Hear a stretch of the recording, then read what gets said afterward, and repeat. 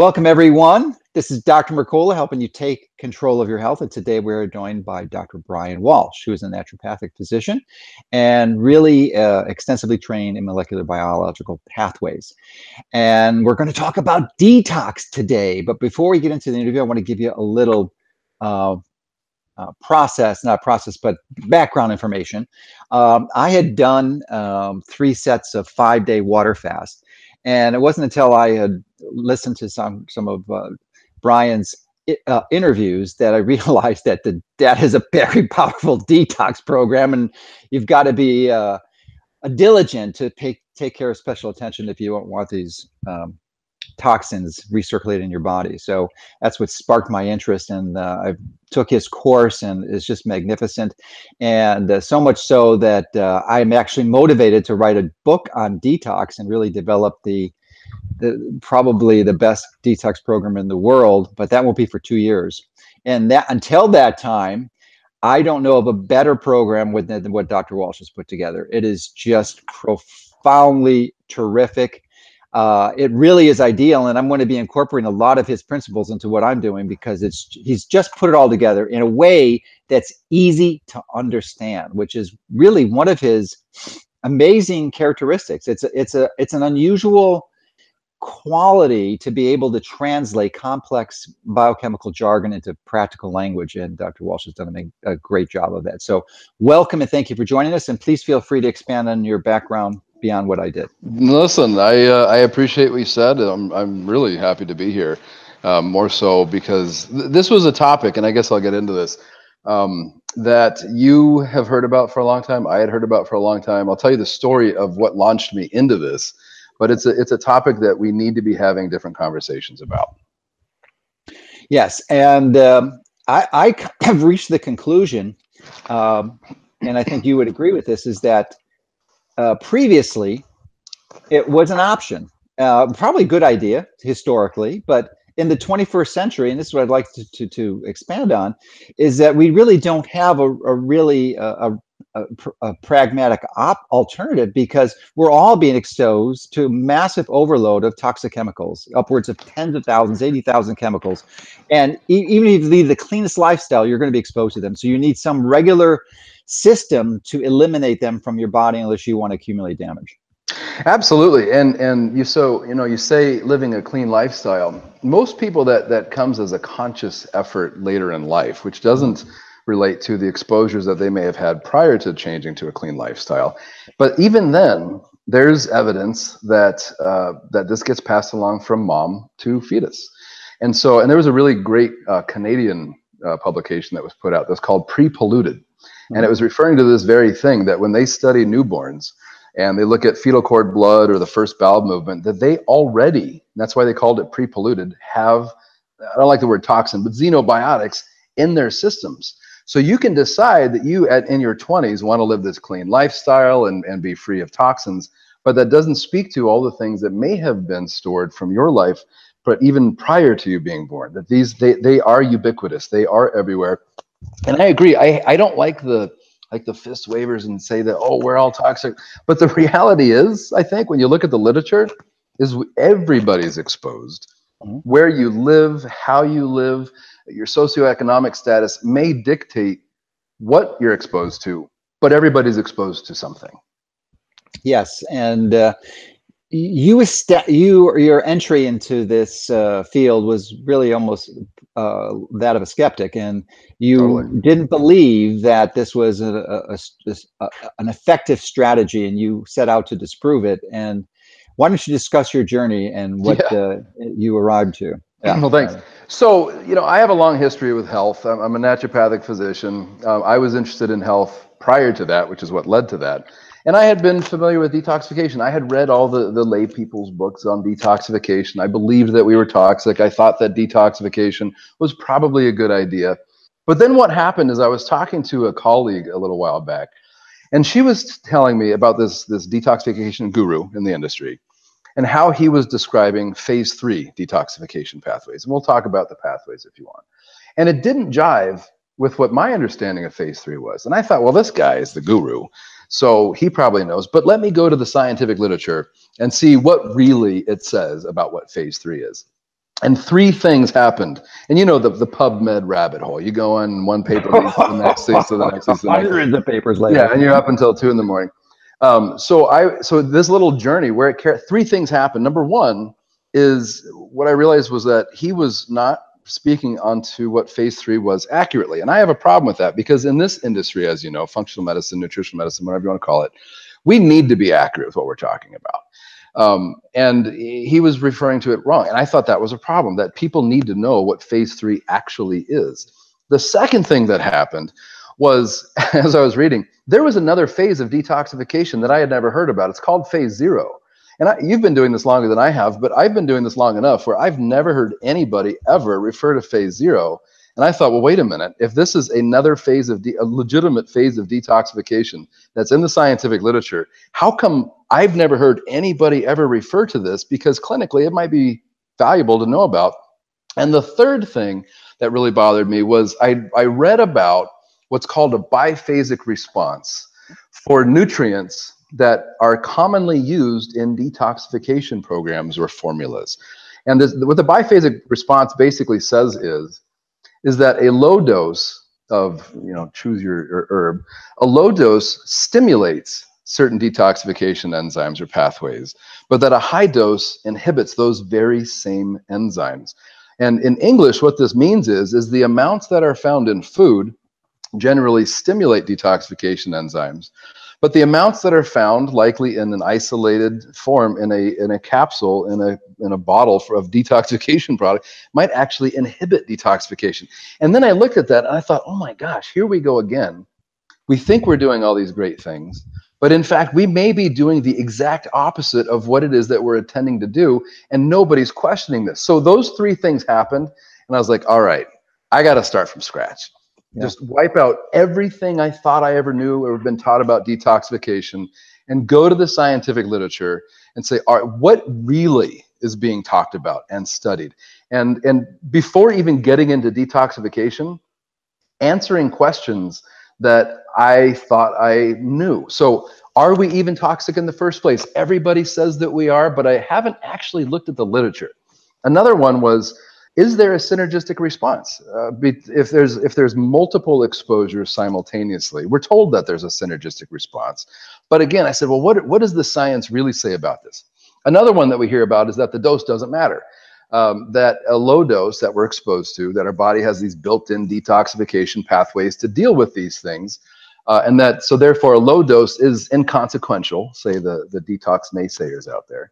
And then another one is, are they stored in us? Supposedly we're toxic, supposedly they're stored, supposedly there's a synergistic effect, but what does the science say?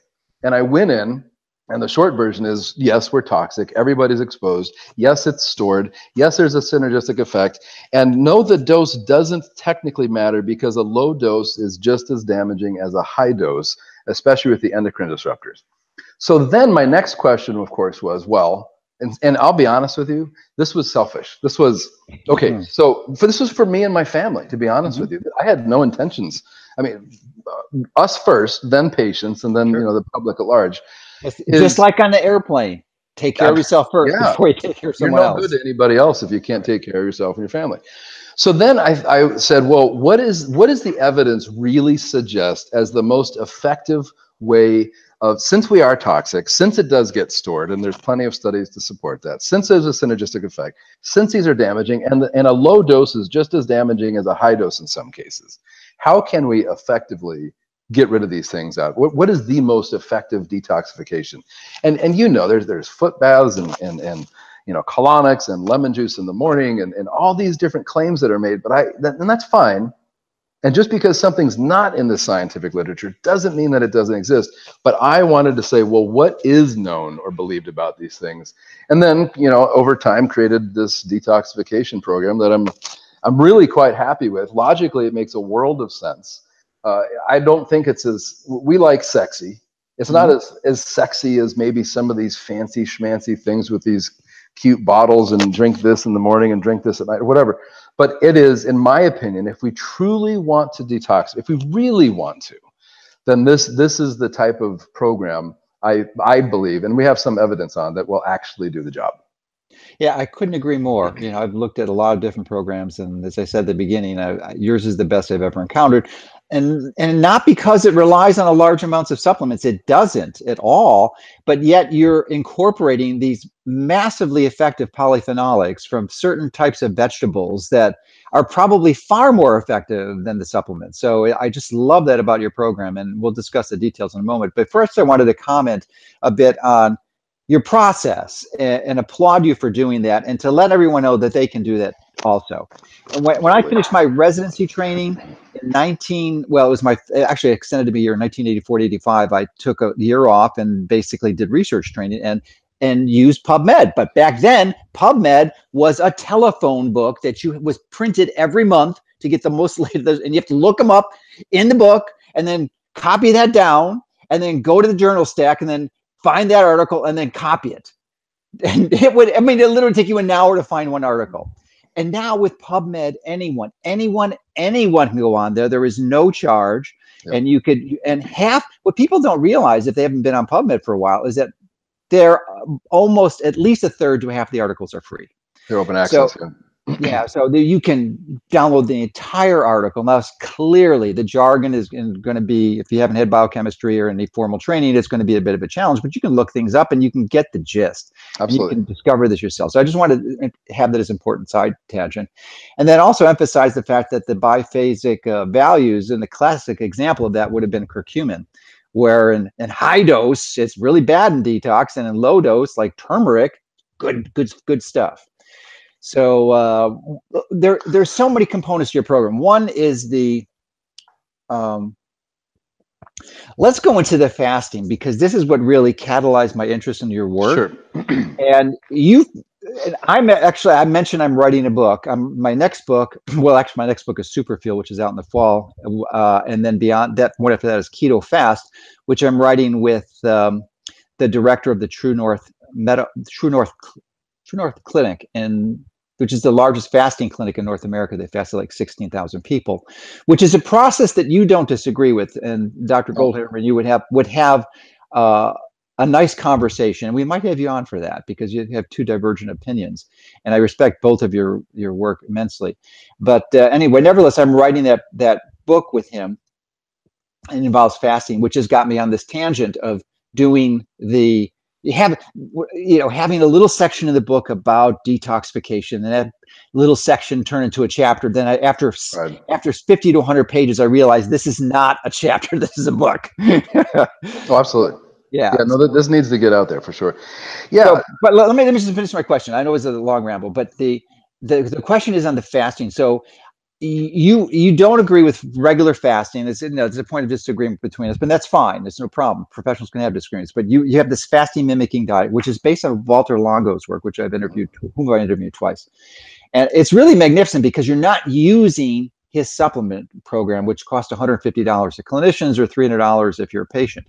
But yet you use similar macronutrient ratios and calories. So why don't you expand on that and just describe what it is, because it's such a magnificent, innovative approach to this whole process, and I really applaud your efforts for it. Yeah, so with all due respect, I'm going to disagree somewhat. I love the concept of fasting. When you and I chatted that one time, fasting has a really long history.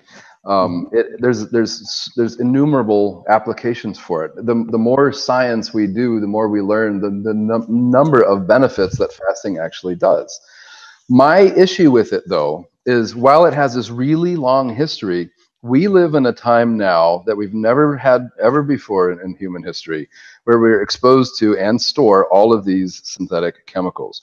And I personally believe that, so I love the concept of fasting, without a doubt. I love to fast myself. I feel great. But I don't How many days you fast for? Over my lifetime, I mean, I've gone from everything from I did a stint where I would do 4 days a month for multiple months in a row. Wow, okay, so you've been through the ringer. Oh yeah, no, you're not foreign to the concept, because I believe that there's more people that have run marathons than did a 5-day water fast in this. Oh sure, no, fasting is. I just don't think that we're healthy enough to fast anymore. Sure. And there's a spectrum of healthiness, but it really it's twofold. One is, and this gets into the program and some of the rationale behind it, but in every mammal study that I've ever looked at, when there's significant calorie restriction or fasting, xenobiotic levels go up in the blood. Toxin levels go up in the blood every single time, no matter what mammal is being studied. Which is to say that A, it is stored. Absolutely. If you're not eating, where the heck is it coming from if it's going up in your bloodstream? So if that's the case, so we're flooding our body with these xenobiotics. And then if we are at all nutrient deficient, if we have any deficiencies in the biochemical pathways, any of them, including the detoxification ones, now we're flooding the body with all these toxins and we're not excreting them. We may not be getting rid of them. And there was one interesting paper that looked at yo-yo dieting in mice. And what they found is that when they went hypocaloric, their toxin levels went up in their blood. And then when they went hypercaloric, those toxins went into different tissues. And so, and the question is so we're liberating these things. They're probably stored as a protective mechanism, but now we're liberating them. And if we don't take active principles to metabolize or detoxify them, and then excrete them, actively try to excrete these things, then they're more likely to cause damage elsewhere in the body. So I love fasting. I just don't think that most of us are actually healthy enough to do it anymore. And then getting to what you're talking about, the fasting mimicking diet, I think is just genius. Before we go on there, because I definitely want to expand full length on that. Yep. The increase in the toxins when one is fasting or on a low calorie diet is that's because you're burning fat as a fuel primarily, and in the fat are these stored toxins. So the what goes up is really only fat soluble toxins, and the water soluble toxins you're excreting or eliminating hopefully every day or detoxing. Generally speaking, if it's water soluble, it's already to be excreted. And so if you the primary modes of excretion for any water soluble, which is you try to turn the fat soluble into the water soluble, but you can urinate them out. There's water in poop, so you can poop them out. You can sweat them out, obviously, which is a great way to get them out. Technically, it comes out in your saliva and even your tears, although you'd have to cry a lot, I think, in order to be able to watch a lot of This Is Us reruns to try to cry all those toxins out. But yeah, so those can be excreted, assuming somebody is sweating and urinating and doing all these things. Yes, but so the process is called lipolysis, which is the breakdown of stored fat. And so anything that induces lipolysis is going to mobilize stored toxins. The more lipolysis takes place, i.e. in fasting, for example, or time-restricted feeding, intermittent fasting, even during exercise, is going to mobilize these and increase these levels. All right, so why don't you go into the fasting mimicking diet, which is your brilliant revision of Walter Longo. So again, I mean, God bless, what a brilliant concept to be able to come up with this macronutrient ratio consumed in a relatively short period of time that the body still thinks it's fasting. That's brilliant to be able to even to conceptualize and to come up with this and to test it how he has is brilliant. And it's not an issue with it, but my concern is based on the studies that show that during caloric restriction or fasting that levels go up. If you are not actively trying to support detoxification pathways, then where are those going? Are they getting metabolized? Are they just going through phase 1 and not phase 2, phase 3, all these different things? And so now that's my only issue with it. So what I did was, in the brilliance that he had to create the macronutrient ratio, was instead of just saying, eat these foods that fit these ratios, is to eat foods that, according to the literature, have been shown to improve certain detoxification pathways or enzymes like glucuronidation or glutathione conjugation. And so, yeah, very heavy in the brassica vegetables, for example, Brussels sprouts, broccoli, cauliflower, cabbage, things like garlic, onions, leeks, chives. So to really focus primarily on those things, to really don't just eat rice and avocado on that diet, so to do that diet because it's brilliant and it's helpful and the studies on it are compelling, but knowing, or at least very strongly assuming, that toxins are going to go up when you do that is to support the detoxification pathways using those macronutrient ratios that he came up with to help to mimic the fasting mimicking diet, but to support detoxification at the same time. Yeah, and in those vegetables that you named, a good majority of them, there's others in your work and in your course, there are probably dozens, if not hundreds, of phytochemicals and polyphenols and flavones that support these detox pathways and will help you eliminate those toxins, which I couldn't agree more. That is the downside, and it's really your brilliant insights into the major problem with that is that you're not supporting detox, and you're going to run into problems invariably. You can't be even if you're superhuman, it's going to hurt, it's going to harm you unless you're addressing that in some way. Yeah, and I don't like quoting something that I can't find again. And this was probably 20 years ago, 25 years ago. I came across something at the time that I didn't realize how I might use this, but it suggested that a rapid fat loss program or diet was actually a carcinogen because of that very reason. Because if you just flood the body with these things and you're not doing anything about them, and then here I am, 25 years later, wishing I could find that reference that I had found. But that's compelling. And so here we are trying to lose weight and trying to fast to be healthy. But are we making ourselves healthier or less healthy because we potentially are flooding? And interestingly, we do have some evidence on this, that doing this program, that levels do go up. If people get tested using that blood chemistry calculator that you're familiar with, the prediction of the toxins will go up after this detoxification program if they do the testing shortly afterwards, it makes sense. Mm-hmm. But yeah, you have to work on excretion of some of these things. Well, before we go into maybe some of the details of the detox pathways, which I think is very intriguing, and you present in a way that's relatively easy to understand, because typically it's so confusing, you just get your head starts spinning and you just check out.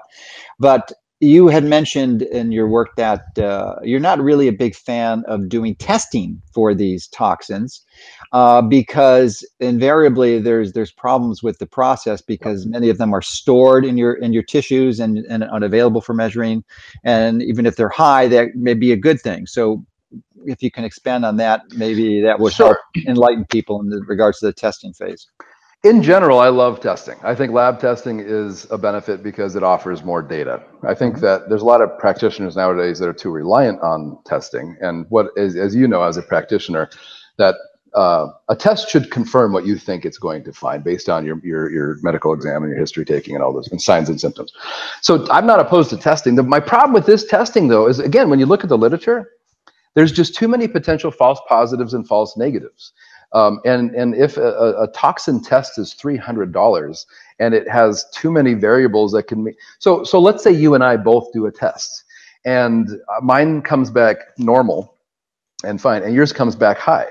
Well, to the average person, you'd look at them and be like, well, Nicola, you're toxic, and Walsh, you're not. The reality is I might have more stored in me that's not being mobilized for a variety of reasons, and therefore it has no bearing on my total toxic burden. And you, on the other hand, because you're following a hypocaloric diet or calorie restriction, or maybe you exercised the day before the test or whatever, they're high in your body, but you have relatively lower levels than I do. Well, that test doesn't reflect that at all, and therefore I think is a huge waste of money. My problem is that there's too many inaccuracies of this. And here's a great example. That there's a couple smaller studies that were done, and they looked at blood, urine, and sweat in individuals. And what they found is that in the blood and urine, a specific xenobiotic or toxin would be negligible, non-existent, but in sweat, it was positive. So if you did a test of a urinary test or a serum blood test, you'd say, well, you're not toxic, you don't have toxins, but it was coming out in the sweat, which indicates that A, it's stored for sure, and B, that the person does have these toxins stored in them. So testing is fine. There's a lot of tests that exist if people want to spend their money on it. Sometimes it comes back positive. It's just not as cut and dry as it's high, you're toxic, or it's normal and you're not toxic. That doesn't indicate that. Okay, so let's step over into the detox pathways. And it's not that you need to understand this or know this, but it helps in appreciating the value of what you've put together. And you already mentioned phase 0, which most people, I hadn't heard about it until you mentioned it, was the entrance of the toxins into the cell. But then you really have 1, 2, and 3. Yep. So it's pretty simple, in 1, and I'll let you expand it. But my understanding is 1 is where the liver makes it available to be water excreted. Then step two is to attach these molecules, conjugation molecules, so it can be water excreted. And then the really important phase is elimination. And you have a lot of the good binders you talk about and processes. So why don't you start there? Yeah. So one thing is, it's not the liver gets all of the credit about detoxing. It happens to be a fairly large organ, but the intestines have the exact same enzymes. The kidneys have the exact same enzymes. The testes have the exact same enzymes. This is the detoxification, and it would make sense, does not just occur in the liver. It occurs in a number of organs. Good point. Good point. Well, we always think the liver, my liver is toxic. Well, not necessarily. You might be toxic. Anyhow, so yeah, the way that I pose this is kind of a silly kind of analogy, but I think it helps with people. So imagine you're in a room that has two doors, and the first door is phase 0, and somebody walks in through that door. That's a toxin. They come in, and toxins, this is interesting, aren't inherently, there's so many that you can't make broad statements about these, but it's not inherently bad. So somebody walks in that first door. That's phase 0. They come into your room. The room's the cell. And then you start berating them. You say bad, negative things about them, and you expose things about them that they didn't want anybody to know about. That's phase 1. Now, what phase 1 is in detoxification is it exposes or adds a hydroxyl group and through phase 1, and it makes it water soluble. But now you just tore that person apart. They're angry, and they start throwing your desk over and throwing your chair and throwing your computer and start just wrecking your room. That's the inside of the cell. These are all the parts of the cell that they're now destroying because you made them mad and you made them angry. Essential or water soluble. They're all water soluble, but they're mad. Yeah. Then phase 2 is you hand them $1,000. You're like, I'm sorry, I just chastised you. Here's $1,000. Well, anybody that was mad that gets $1,000 is not going to be mad anymore. That's phase 2. That's conjugation. Conjugation is adding something to it. You mentioned this, but phase 2 pathways are like methylation. It adds a methyl group to it. Sulfation adds a sulfur group to it. Acetylation adds an acetyl group to it. Amino acid conjugation usually will add glycine to it. Glutathione conjugation, the $1,000 is a glutathione molecule. And then glucuronidation is a glucuronide molecule. So now, after phase 2, it's still water soluble, but now it's not angry. It's not going to cause any damage anymore. But then it's still inside the cell, and this is what's incredibly important. It needs to leave the second door. That second door is phase 3. Where inside of the cell, that's fine.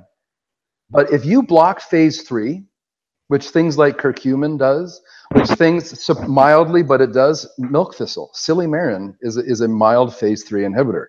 If you block phase 3 and that person who now has $1,000 can't leave, you can take that $1,000 back, and now they're angry again.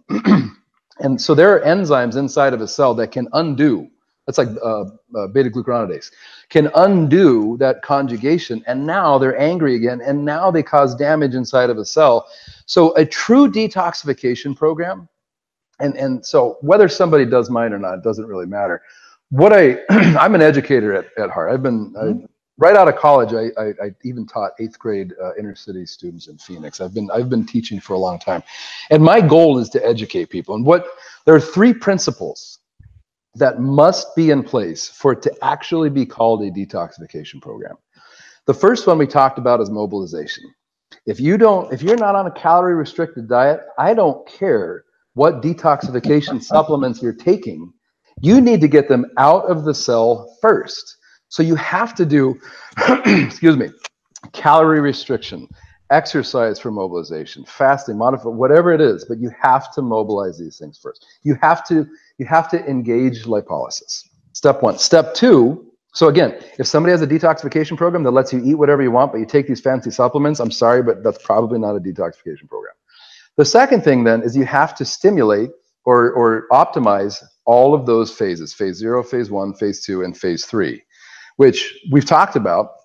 I personally don't think there are as many supplements that actually optimize those pathways as we think that they do. I think that there's foods that absolutely do.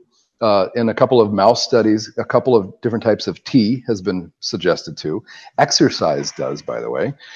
But to optimize those, but here's the deal. if you're not excreting, that's great that you're mobilized, and that's great that you're detoxifying these, but if they're not being excreted, then that is not a detoxification program.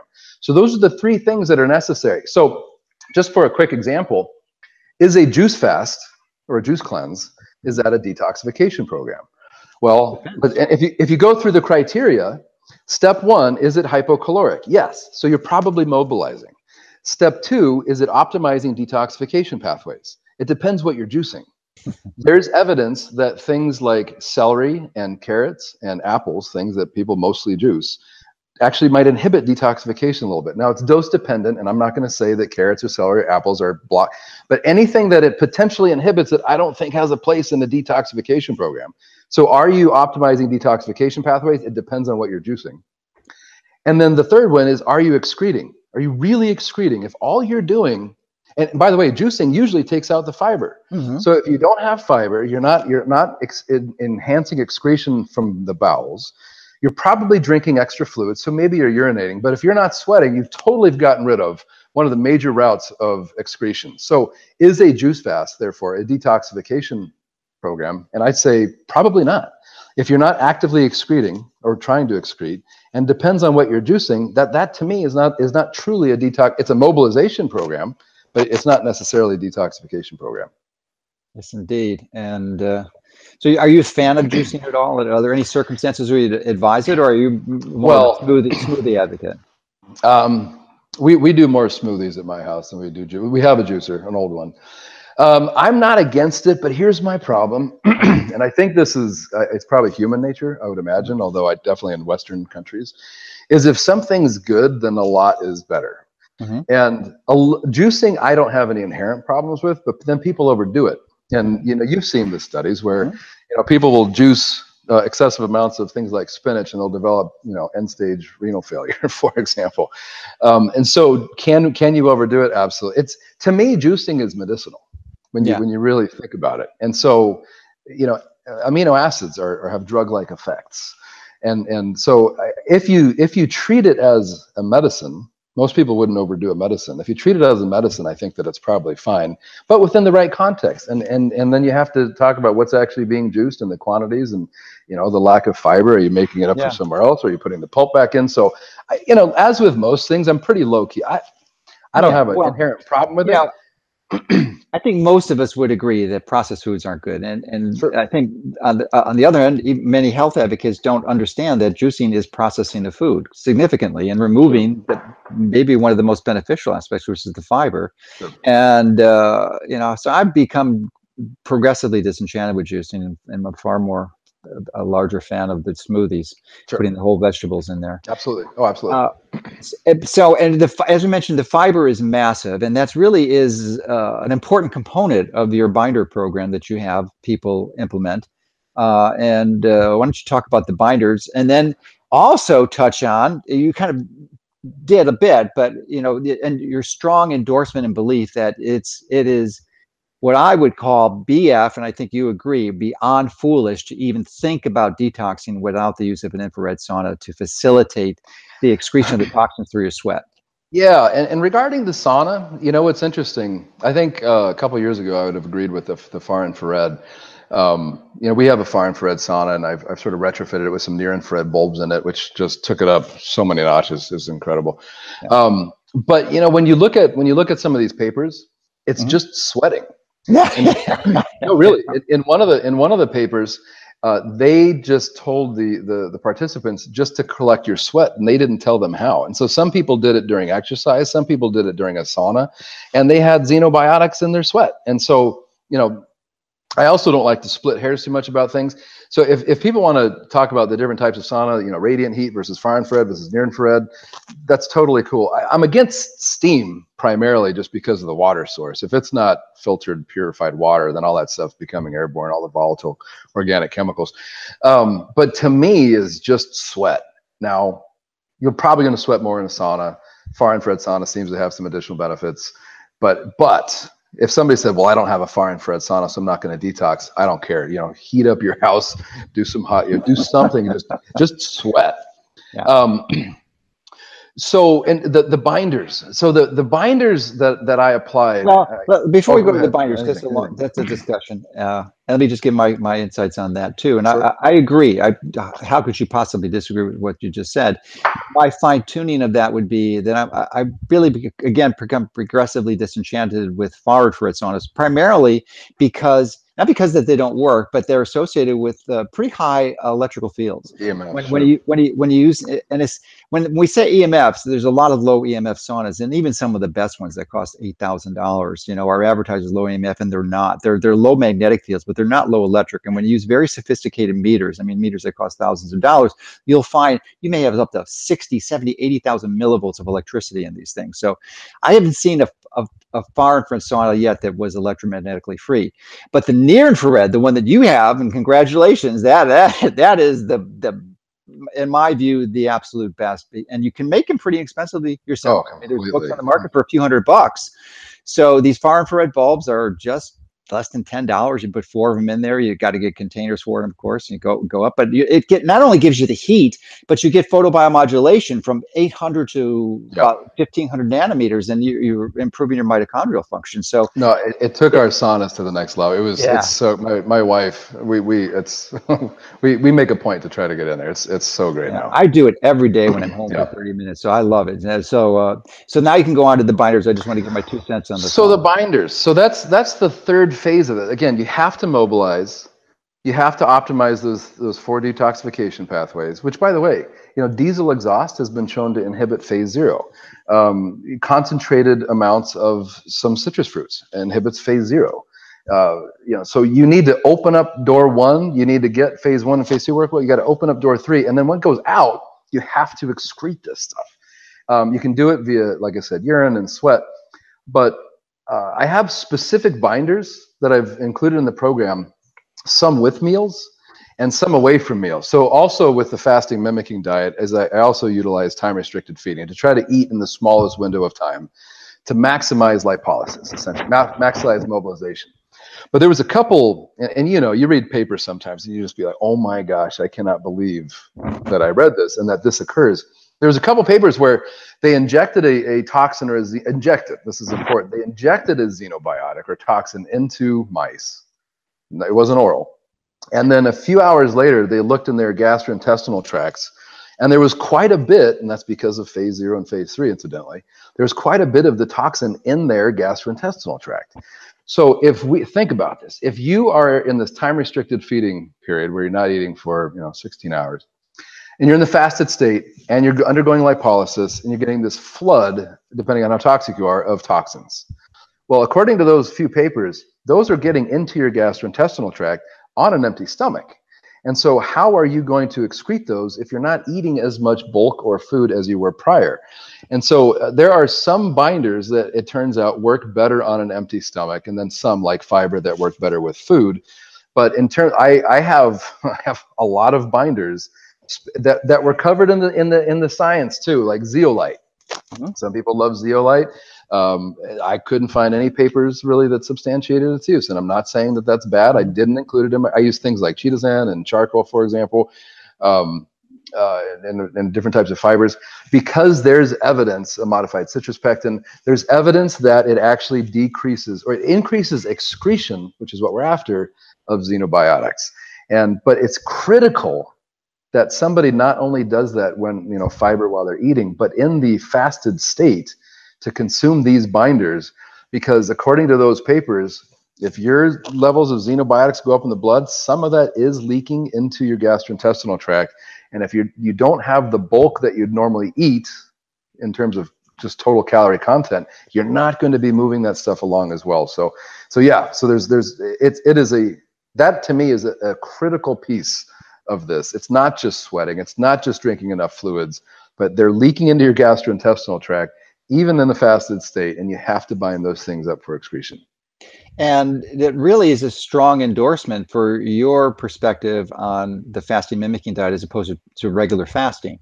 And really one of the weaknesses of a true water fast is that you don't have these binders in your stomach. And as you said earlier, you're definitely going through lipolysis. You're excreting these toxins. And if you don't have the capacity to to bind them in your stool, they're recirculating frequently back into your body, which is not a good thing. So I'm coming around to your point of view, and I think that for the vast majority of people, probably upwards of 90%, the fasting mimicking diet with all these cruciferous vegetables and fiber additions is probably the ideal way to engage in a fasting program. Well, again, and with all due respect to him for having created this, I feel like what I've done is taken this brilliant concept and just tweaked it so that it's a little bit more effective and a little bit better. And quite honestly, if you're less expensive. Well, yeah, of course. I mean, not of course it is. But if one's perspective is not that of toxins and it's more of lifespan and autophagy and all these benefits of fasting, you wouldn't necessarily think of that. Yeah. But then when you look at the literature, it's very clear that happens again in every single mammal study that I've ever looked at, including humans, that levels go up when you fast or you calorie restrict. So to take his idea and say, all right, well, that's great. Let's use those same macronutrient ratios, but apply these vegetables and I use sprouted mung beans when applicable to get the fiber, first of all, but also to get these nutrients that, according to the studies, increases certain detox, specifically phase 2 detoxification enzymes. I think you had broccoli sprouts in there too, didn't you? Mm-hmm. Yeah, sprouts are good. Yeah, and broccoli sprouts are loaded with sulforaphane, which is an NRF2 upregulator, which is another magnificent support for detox.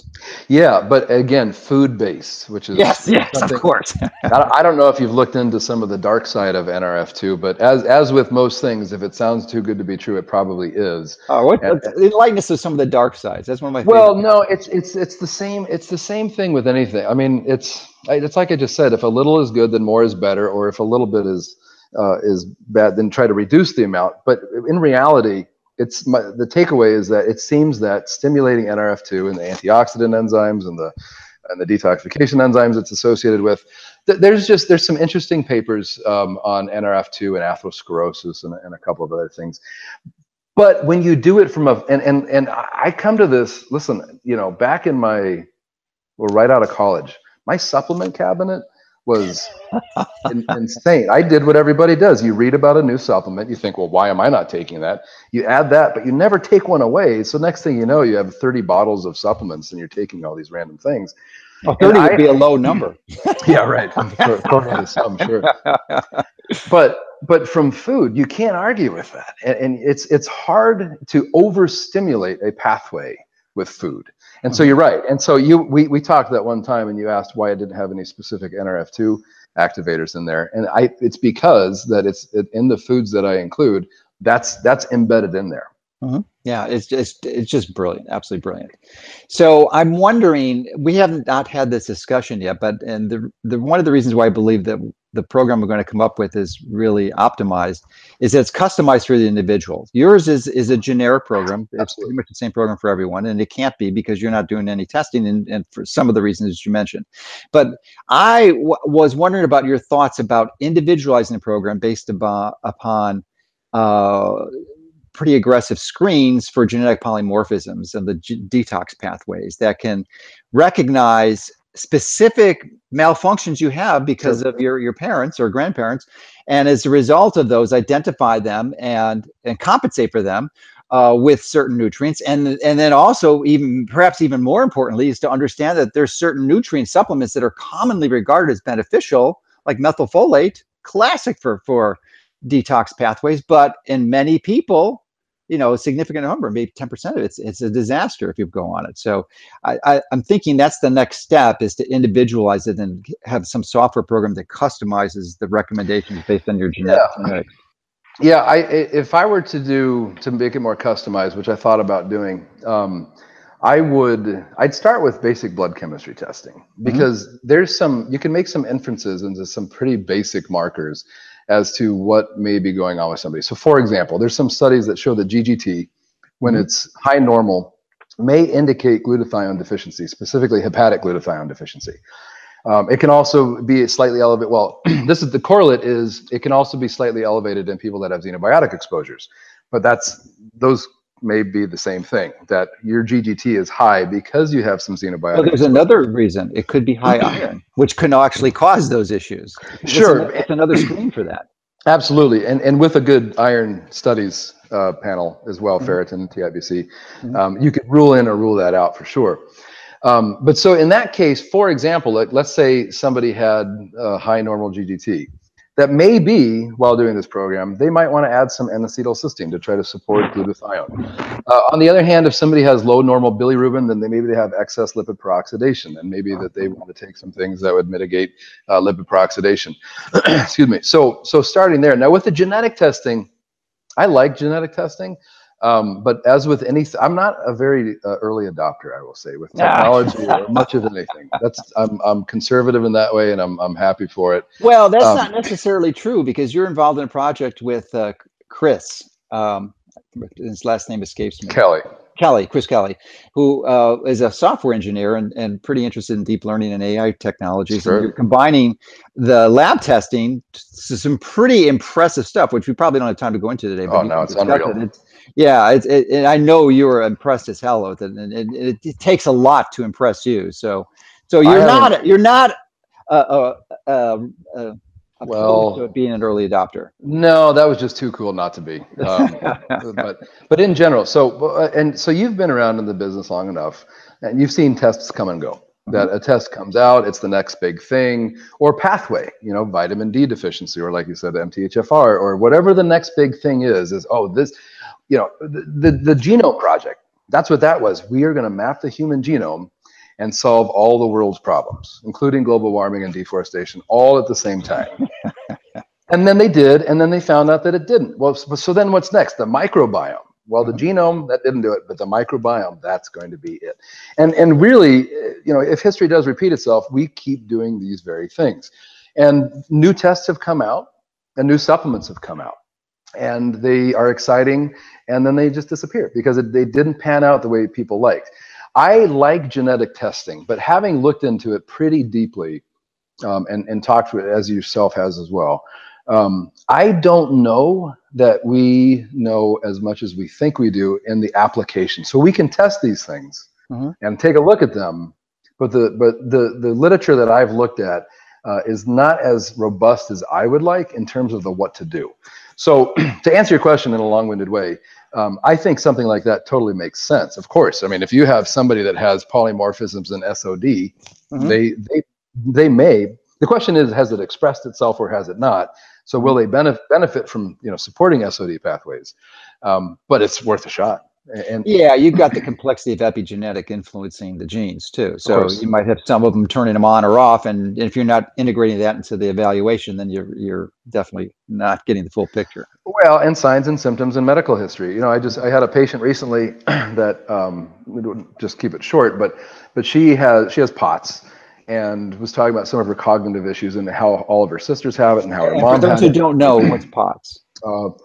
Postural orthostatic. Yeah, postural orthostatic tachycardia syndrome. When she stands up, her heart goes way up, and it has so since she was a young girl. But at any rate, so there seems to be a genetic component to her. So because of that, I think genetic testing could be really helpful with her. But for the average person who may feel okay and then does some tests, there was a paper that you probably saw as well that suggested that some of these direct-to-consumer lab tests for genetic tests may have a significant amount of false positives. I like it. The accuracy, we actually did an article on it. The accuracy was in question. And the number of SNPs they test for is relatively small. I mean, I'm working with companies now that test 600,000 SNPs. Well, and then there's the full genome versus the SNP, and there's a lot more to be learned from it. It's initially very cool. I just think we don't know enough to know what to do about it. Yeah, is my own humble opinion. Good. Well, yeah. Well, your humble opinion is worth a lot. So thank you for your thoughts on that. I guess if someone was interested in this program, what's the best way to do that? So I did 2 versions of it. Just briefly, they can go to drwalsh.com, just drwalsh.com/detox. And so initially I made it's a 9-hour plus video program like the one that you saw for practitioners. And I went deep into the science. What really are cytochrome P450 enzymes and how really do they work, for example? How do we make glucuronic acid in the first place to even use it for glucuronidation? So deep into the science. But then there were people wanting kind of a watered down version for sort of non-practitioners. So if you go to drwalsh.com/detox, there's two links. There's one for practitioners, there's one for non-practitioners. The non-practitioner one is the one that you saw. It's about 4 hours. It's watered down. It goes into the science a little bit because I'm an educator and I want to teach people why they're doing something, not just tell them what to do. And if people get the practitioner version, though, they get the non-practitioner version for free as well. Perfect. And I think it's a few $100s, but it's money well spent if you really want to understand this process.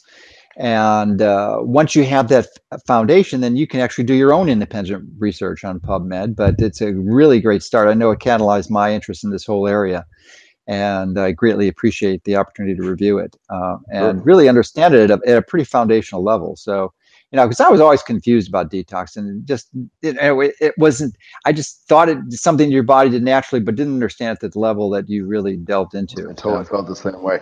And if there's time, there's one other thing that that I don't know that was in the version that you watched, but it's such an important piece, and you may appreciate the complexity of this because inevitably, when you start talking about this, somebody will raise their hand and they'll say, well, I heard so-and-so say that green tea is good for detox. Mm-hmm. And this is why I think we don't know as much as we think we do when it comes to what actually supports detoxification. Is when you look at the research, first of all, was it a cell study? Was it a rodent study, or was it a human clinical trial? And this was fascinating. So they mapped the rodent genome as well. And not surprisingly, it's suggested that rodents, mice and rats, have more robust detoxification pathways than we do because of where they live and what they eat, that they have to. Mm-hmm. And so if something does well in a mouse study, doesn't mean that it's going to do well in us. Another one is, how are they measuring detoxification? Most of the time, as you know, it looks at enzyme activity, or it looks at what's called mRNA. So how much of a cell is making a detoxification protein. But there was this really fascinating study. It was an in vitro study that looked at cells, and they applied quercetin to it, and the mRNA went down for certain detoxification enzymes, which suggests what? That quercetin inhibited detox. Right. But in those same cells, they also added some toxins to it, and quercetin increased the toxin excretion. So even though the suggestion was that it inhibited it to some degree, that it still aided in the excretion of this chemical. But I think I know why. You know why? Because it inhibits CD38, and CD38 consumes loads of NAD. So essentially, it indirectly increases NAD. Sure. That could they didn't talk about it, but that could very well be. But that's the mechanism. But and then what's really interesting is there's other papers that show that this is fascinating. Certain detoxification compounds, green tea, I mentioned that before. Mm-hmm. Green tea may increase detoxification in liver cells.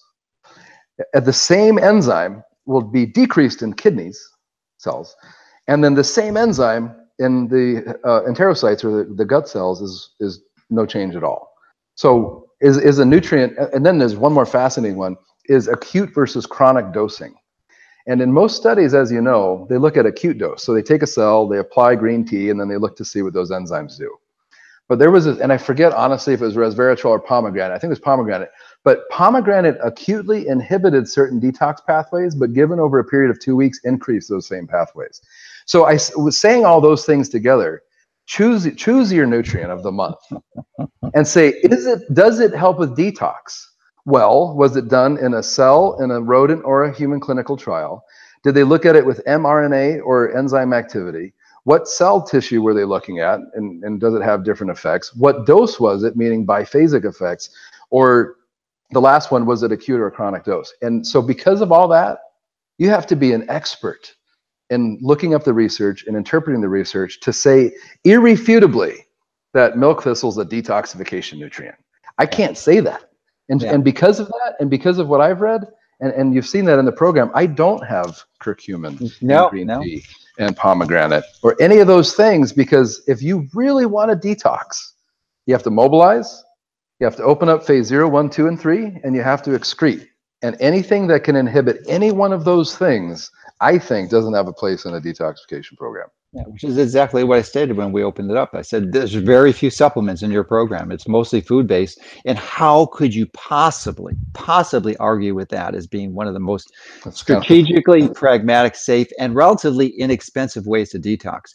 So I'm wondering, you mentioned our chronic exposure to these novel chemicals that never existed before, and really mitigating or suggesting that we all would benefit from a regular detox. So I'm wondering if you could advise or have a recommendation as to the frequency that most people would benefit this.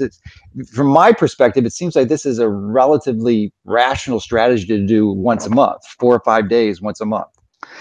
yes, that's well said. So it kind of depends on where somebody is, and not, I mean, physically and with regards to health. Some people, they probably could use multiple every month doing this, but the reality is as good as the program is, that some people that have multiple chemical sensitivities might need to modify the program. It's just too much for them. Maybe they need to take more binders. Maybe they need to sit in the sauna at a lower temperature for a longer period of time, type of things. Maybe the calorie restriction shouldn't be as restrictive necessarily. The program as it's outlined is 10 days, as you saw. My recommendation is to do the 10-day program. The first 6 days are calorie restriction but high protein. The last 4 are that modified fasting mimicking diet. What I recommend to people is to do the full 10-day program 1 month, and then depending on how they do, the next month to do the full 10-day program, or just do that 4 to 5 day modified fasting mimicking diet. And that, for people that are relatively healthy, I think is a good way to go. So that's 4 to 5 days a month of the fasting mimicking diet portion of it only, all the supplements, all the sauna, all the exercise. But I think that that's a really great way to go. And yeah, for a period of 6 months or so, doing that once a month is probably not a bad idea for most people because of the accumulation that we have. Yeah, I'd forgotten that it was a 10-day program. I was just remembering the last 4 or 5 days of it. So that's what I was referring to it. I mentioned that once a month would be a good strategy because it's relatively small component. I mean, it's literally what, 80%, 85% of the month you're not doing it. So, well, and I'll even say this: if people want to be somewhat aggressive with this, I say do 2 of the 4-day fasting mimicking diets a month.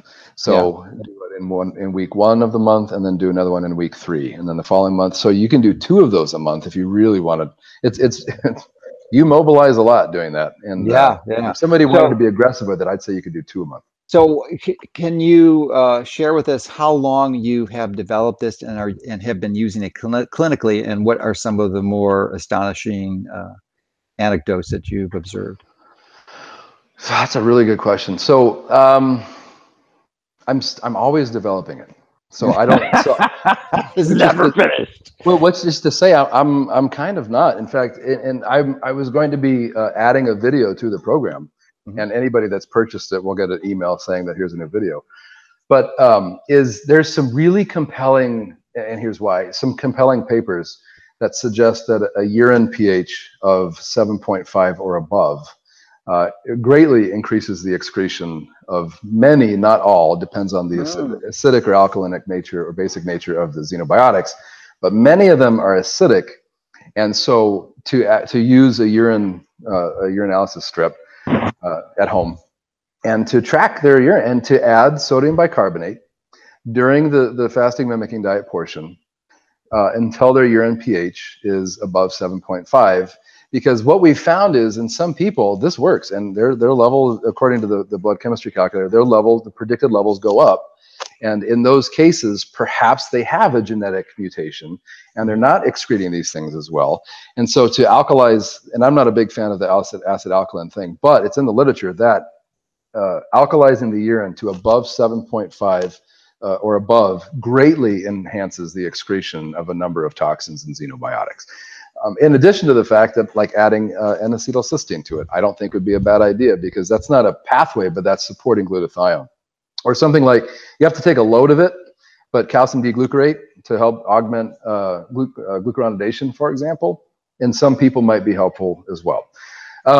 In terms of stories, you know what? I don't know. I mean, I've had people that, I'll be honest with you, they didn't do real great, and I think that just kind of spoke to the toxicity. It's a healthy program. Why would somebody feel worse? No, really, eating less calories sitting in a sauna, doing a little bit of exercise, and taking some non-aggressive supplements, a bunch of binders, that and the food that they're eating is whole food and a lot of vegetables. So, and the fact that they feel worse is just, it's an assumption, but an assumption that their levels are going up, and then that's causing a problem. Mm-hmm. No, I don't know in terms of any really, I'm trying to think, that's a good question. A lot of people just feel better. They feel better during, they feel better afterwards. They notice some sensitivities that they might have had afterwards. One of my favorites is a woman said that her husband was nicer. But I don't know that it was actually her husband that was nicer, but maybe it was her actually feeling better. So. Yeah, so the perception is everything. So I'm wondering, in your alkalinization strategy, if you'd consider potassium bicarb instead of sodium bicarb. Yeah, of course. I like that quite a bit more, but in terms of something that somebody might already have sitting around that could use, absolutely. No, absolutely. I think that would be a better option than sodium bicarbonate. But sodium again, trying to do what's evidence-based. The studies have actually used sodium bicarbonate to alkalize the urine of the people in the study to increase or enhance the excretion. I would assume that it's the alkalization of the, when you know about the physiology of the kidneys and how the relative pH of the urine actually, and it's an important piece. The pH of the urine dictates whether a xenobiotic on its way out gets reabsorbed or gets excreted. Wow, that's pretty fundamental. Yeah, and I think, you know what, I went into that, the details of that process in the practitioner version. That it's an incredibly important piece that we never talk about. That if it's too acidic, you tend to reabsorb the acidic xenobiotics that have been conjugated and are on their way out, but they tend to get reabsorbed. Conversely, the more alkaline it is, you'll tend to reabsorb alkaline xenobiotics, of which I think that there's less of. So at any rate, that the potassium bicarb or the sodium bicarb is a potentially important strategy for people during that fasting mimicking diet portion. Terrific. Well, I can't thank you enough for compiling this and being the perpetual student you are, and a really magnificent teacher, to explain some complex chemistry and biochemistry into terms that people can fully understand and appreciate. So your program is outstanding, highly recommended, and you can get it at drwalsh.com/detox. Unless you're a professional, you don't want to get the professional version. The other one is fine. It'll give you the basics of pretty much what you need. So thanks again. And anything you'd like to add before you leave? No, I just appreciate it. You provide a venue for people to get information out that needs to get out. Like I said, I'm not saying that my program is the best program ever. I am. Well, thank you. And as science comes out and more comes out, then we can probably modify certain things. But the main point is we need to be having, because there's so much misinformation out there about detoxification, that I believe we need to bring this forward to people so that at the very least we can be having better conversations. So that conventional doctors who generally don't think detox is real or worthy, the science says that it is. So that they say, okay, well, maybe we should be looking at this. And to all the functional medicine or alternative, to say maybe we're doing this wrong, that we know that we should be doing this, but we're not doing it in the best, most effective way possible. So to get this information out to a wide audience, I want to thank you for having that platform, enabling people to do that. So I appreciate it. Okay, great. All right. Well, I'm sure we'll be in touch again, and especially as I develop my program in the next 2 years, and we'll be working together to help create even better ones. So thank you for your inspiration. You really, truly are. Sounds good.